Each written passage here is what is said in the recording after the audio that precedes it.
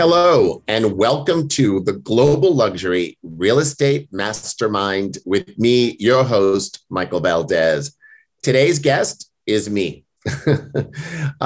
So I did a session of Ask Michael a few weeks ago, and that had fantastic reviews. And thank you, everybody who was so kind in reaching out and saying that they loved it and would love to see more.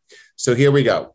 There's been a lot of questions that have been asked of me, and I want to deliver the responses right off the bat here. So I'm going to read the questions. One of them is, how do you start working with a buyer? What is your recommended showing routine?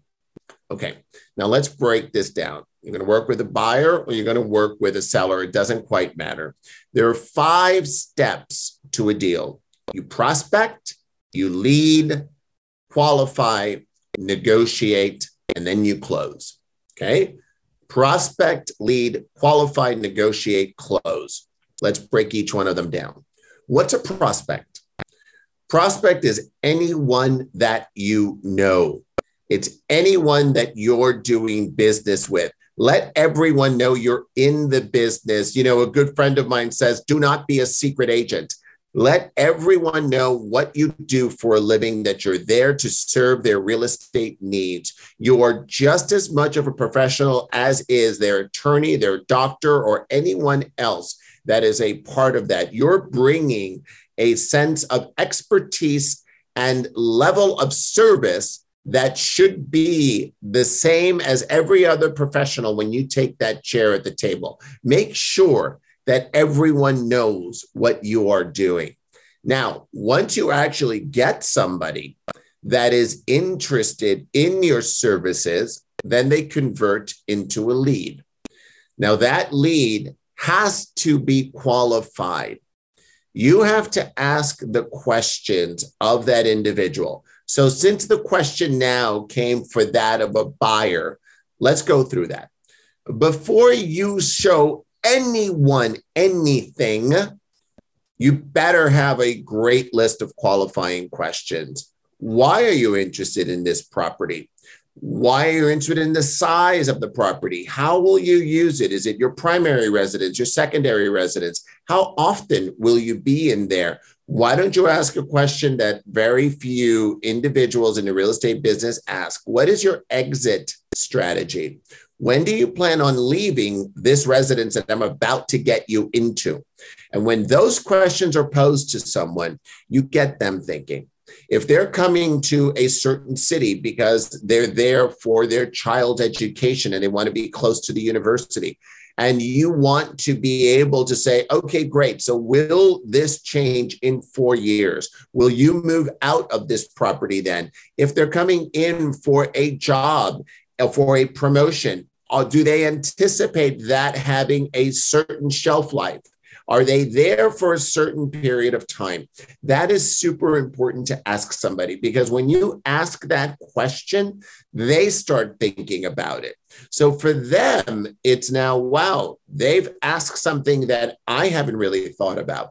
So that's super important. So qualifying. So if somebody is there and planning to be there for 20 years, which is a really rare thing now, but if somebody is planning to be there for 10, 20 years, then the price that you're paying today will matter less. If somebody is planning on being there for 3 years and flipping the property, whatever you get into today is critical and crucial. So in this environment, which is going to be a very much a seller's market as it's been for many, many years, in my opinion, that's going to change quickly. So you want to make sure that you are telling somebody all the facts, that you have all the facts, and you're able to show them something that is right for them. So when you have those questions answered, you should then do a lot of virtual tours. I don't understand agents that show people 10, 20, 30 properties. You're going to confuse the client and you're not going to get a sale. You have to really understand what those clients' needs are. You need to make sure they understand what their needs are and show them what they are. And then and only then shall you be showing them properties? You should start virtually, show them properties as much as you can online. We're in a technology-based industry now. People are very used to doing virtual openings and open houses and showings. Make sure that you use your time wisely in your business. If it is something that you narrow down that somebody wants to go see in person, then that's when you go and show them that, because they've already had the first showing, which has been the listing itself and the photographs, the second showing, which was virtual, and then the third showing would be the one that you do in person. They already feel as though they're part of that property. So then you negotiate. Then you go into negotiation and you start thinking about what can you do? And remember, it's not just money, it's terms, right? So it's the idea of how quickly can you close if something is a purchase?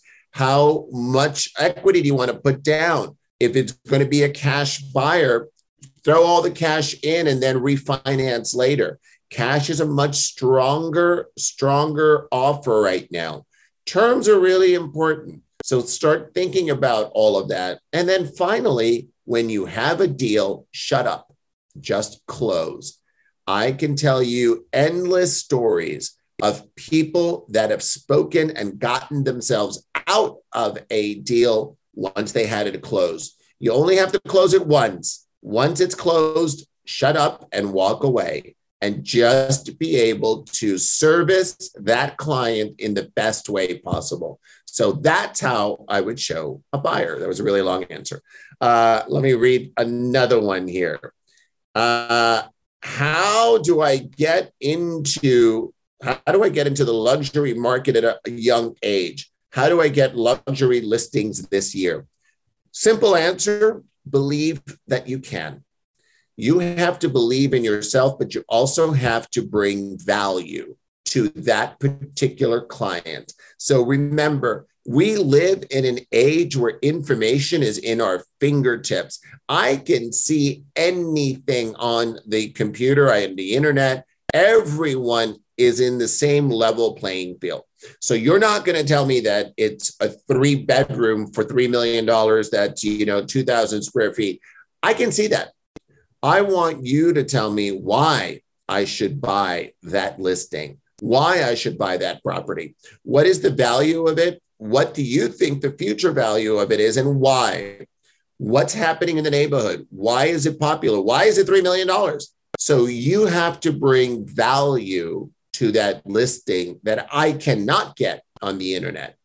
I want you to be the expert. So my advice to you, no matter what age you're at, my advice to you is become the expert in that area, in whatever you're trying to sell. And that could just be one building if you're in a very metropolitan city. That could be one building. I know a lot of agents that have built an entire career in New York City off of one building. And that's impressive. But that is the norm. Become the expert. Understand what's there. Know who the doorman is. Know what restaurants are around. Know what the school system is. Know what the rating of the school system is. Become that ultimate concierge and bring the value that you can to that individual. You will become that expert. It was someone told me something very, very wise. I will pay top dollar for an expert, but I won't pay a penny for a generalist. So remember that. Be able to send value and give value to somebody based on what you know that they can't get on the internet. Let's see what other questions we got. Let's see. How to break into real estate in other countries and how to begin agent attraction in other countries. That's a great question. I love that question. So here again, it's studying the market, right? So let's start by wherever you are. So this is a global podcast, so I'm not going to assume that you're in the United States, but let's assume that you're in whatever area you're in, whatever city, whatever state, whatever country you might be in, and then start looking at where are the direct flights into your nearest airport. Where do they come from? Look at them from a global perspective. You can do this online. Put in your city and find out what are the direct flights that come into your city. That's where your global buyers are coming from. Someone's already done the research for you. All you have to do is sort of like look through it and be able to come up with a business plan. So let's just say that you live in San Francisco and you see that there are many, many flights that come in from Asia. So now you have a lot of buyers that you can target because they're coming into your area. They're coming into the San Francisco area. So now what do you do with that information? Now you compile a list of who you have. And now you try to figure out, okay, how do I get those buyers? Because by the time they land in San Francisco, it's too late. They've already spoken to somebody else. They already know what they're going to look at. They're already going to do a deal with somebody else that isn't you. So how do you get your value in their hands, in their territory, before they ever come and look at your listing or your properties or your area overall? So here are a few things to start thinking about. Look at the associations that you can associate yourself with that's already in here, that are already dealing with these buyers. So if you were targeting Asia, for example, I have sat on the board of ARIA for many years. ARIA is the Asian Real Estate Association of America. They deal with buyers that come in from every Asian country into the United States. They have a ton of research on those buyers and are able to give you a head start as to where to target, and now more importantly, how to target. How do you target these buyers? There is cultural nuances that happen. There are things, for example, if you have an Asian buyer from a certain country and you present a deal where the deal and the number ends in 8, that's a great luck number. You're probably going to get that deal done, even if it's less money than what somebody else is looking at and offering. So understand cultural nuances. You're not going to become an expert, obviously, but understand that. The other thing that I would say is start creating your own network. So go in and start finding people that you can associate with. That could either be a colleague that is in that country that you're looking at. And by colleague, I just mean another real estate professional, not somebody that works in your office, although that would be easier, of course, if you work for a global company. But someone who's a real estate professional in the country in which you're targeting. So let's just say it's mainland China or Japan or whatever the case might be. You go and associate yourself with another agent who is an expert there. And then you actually start creating a partnership. And you figure out what sort of referral fee you're going to give somebody that's going to start recommending buyers into, again, for our example, the San Francisco area. You start working with them in that regard. You can also expand that. Go to attorneys, immigration attorneys that are helping buyers that are coming into the United States. Work with financial institutions, those that are funding the deals that are happening. Think about it from the other perspective. I would just start thinking about, if I was the buyer from Asia coming in to look at a property in San Francisco or in the United States in general, what would I need? So think about what that buyer needs in order to have a successful transaction happen. Everything from immigration help, from finance help, obviously the property itself. But go in and think about every step that is needed. Start creating your associations and your friendships with everyone that you need to in that regard. Now, when you actually land in San Francisco and you are the expert in that area, then you better be the expert in that area. I want you to be able to offer them everything from yacht rentals, the luxury car rentals, if you're in the luxury sector, those things that will make that trip a lot easier for that buyer who is a serious buyer. They're going to look at you in a different way because you thought of them. You thought of whatever they were going through as they went through this process. So the easier that you make someone's decision to go and purchase something in your area, the more likelihood they are to close that transaction with you. So build your network is how I would say to get started in global real estate. Okay, let's go to the next question. So is it easier to have an empty home or stage a home? So look, it depends.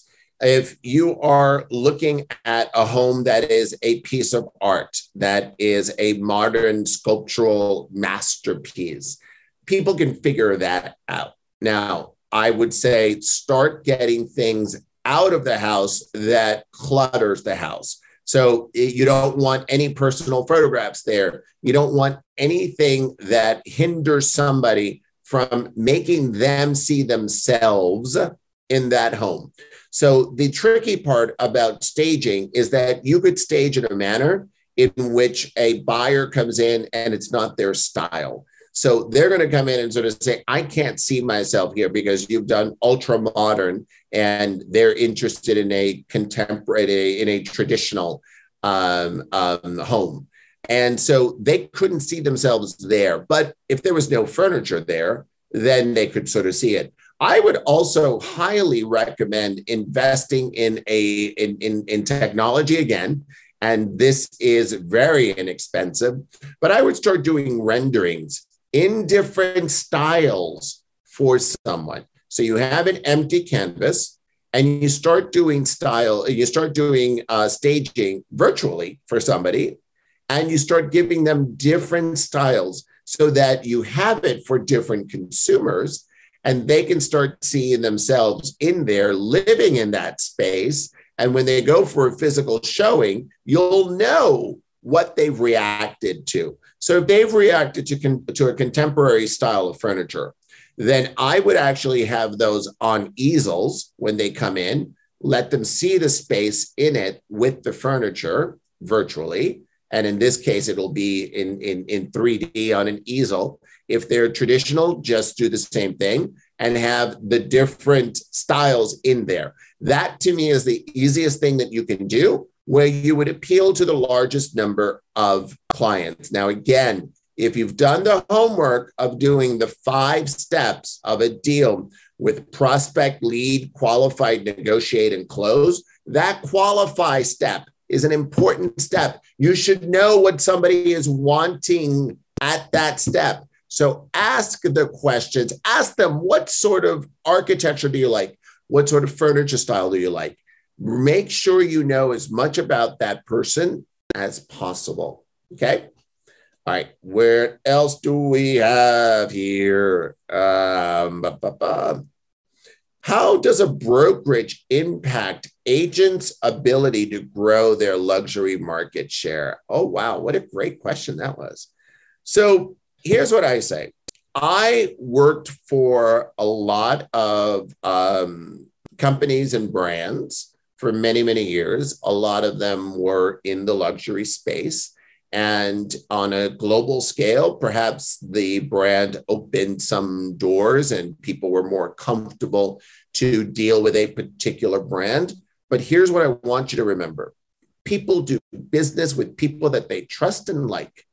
That is the brand. You are the brand. You are the brand that is above whatever brand you're with. So people are going to do business with Michael Valdez, or people will do business with whatever your name is, because they trust and like you. The person or the brand that you work with is secondary. I strongly believe that. You are the main reason someone is going to transact, because you are the expert. If you've done your homework, you are the person that they're going to trust. You are the one that earned that seat at that table that we spoke about earlier. You are the professional. When I look at my accountant, my lawyer, anybody else that is in my team, I look at the person that I'm dealing with first, not the firm that they're working with.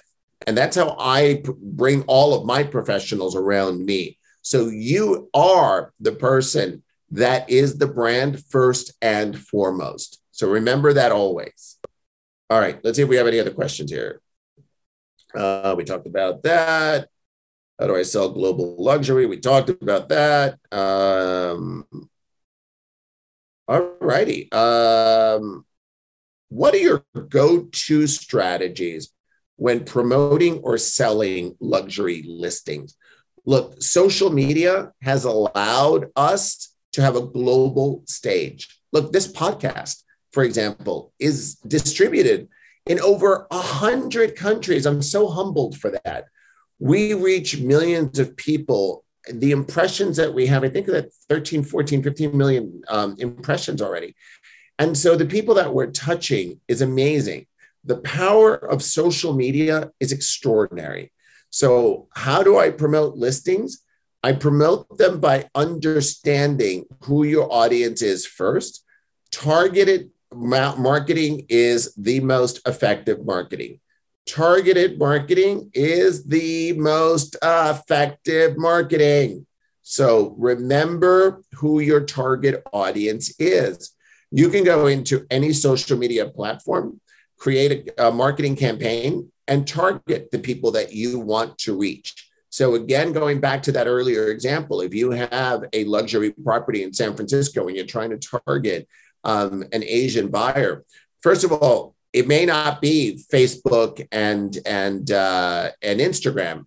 It might very well be WeChat. And if you don't have a WeChat account, you should get one immediately. So it could be WeChat and Juwai. So understand where the social media markets are in the market you're trying to target. So not only do you need to communicate with the right people, but you need to communicate with the right tools.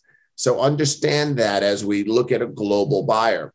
But once you're on the right platform, then understand how you should communicate the messaging, right? So the idea is that you're selling a lifestyle. You're selling a lifestyle if you're looking at a luxury market. So the home is certainly important, but what else do I get there? What's around? Am I on the water? If I'm looking at a home on the water, show me the water, for God's sakes.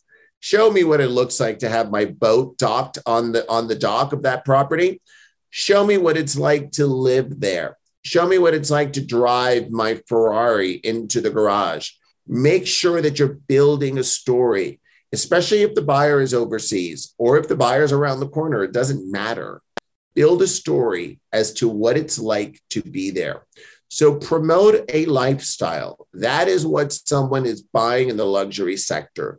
They're buying a lifestyle. What is it going to be? What's it going to look like for me and my family to be there in this home? What's my day going to look like? What's my sunrise going to look like? What's my sunset? What's going to be my dinner parties?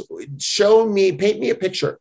Paint me a picture of why I should buy this $3, $5, $10 million home that you want me to buy. What is it about it that's going to be there? And please don't tell me that it's got 6 bedrooms and 5 baths. I don't care. Tell me what the lifestyle is. Tell me why it's going to change my life to pick your property over anybody else's. So promote it in a way that somebody can picture themselves living there with their family and what it's going to do for their family, right? And so that's super important. What else do we have? That is it on questions, but I'm going to actually add a couple more things for you. The idea that I've gotten lately, I've gotten a lot of these questions lately. One of them came up and sort of said, should I be in a team if I am a new agent? So the answer is that all depends on you. That depends on your sphere of influence. It depends on who you know, what you want to do, and what your experience is coming into this. So I was with a team when I first entered the real estate business back in 2004, and I came from a banking background. So I was with Deutsche Bank for 10 years before I entered real estate. And so I had a strong Rolodex of clients that were in the banking industry. And so my shift was a little bit easier into that luxury market. But if you didn't have that, then I would sort of say that a team works for you. But I started on a team. And the reason that I did was because I didn't know the real estate market. I didn't know the real estate industry. And I wanted to learn it from someone that already done it. And so I was immersed in that team. And in less than a year, I learned what I needed to learn. And so then I started my own team. And the second year of my business, I ran my own team, which was incredibly successful and was ranked in the top 1% in the entire state of Florida at that given time. So know where your own trajectory is. It may not be a year. You might want to have more time, but you may not want to start with a team at all. It may be that you came from a real estate family background. It may be that you already know enough about the industry to sort of like move into that next step. So really understand who you are, what your value is, what your pros and cons are, and what you're going to offer to a client. Remember always, we are here to service others. The moment that you think it's about the commission you're going to make, you're going to lose that business. You are here to humbly serve clients in whatever price point you're looking at. It doesn't matter. It's the same in the luxury market as it is to Main Street market. You are there to serve a client's need and serve it humbly. And when you serve one family at a time, it's when you build your own business, your own reputation. It's something that you cannot take back.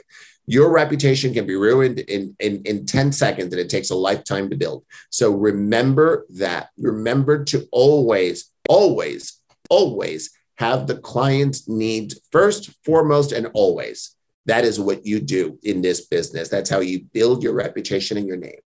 So that was a lot of scolding, but it's something that should be always held close to the heart.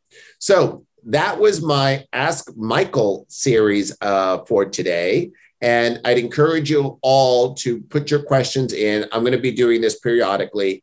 You guys are reacting really positively to it. I appreciate that. I appreciate all of the support that all of you have given this incredible podcast and the growth that we have had. So thank you for listening. Thank you for your questions. Thank you for tuning in. And this has been the Global Luxury Real Estate Mastermind with me, your host, Michael Valdez.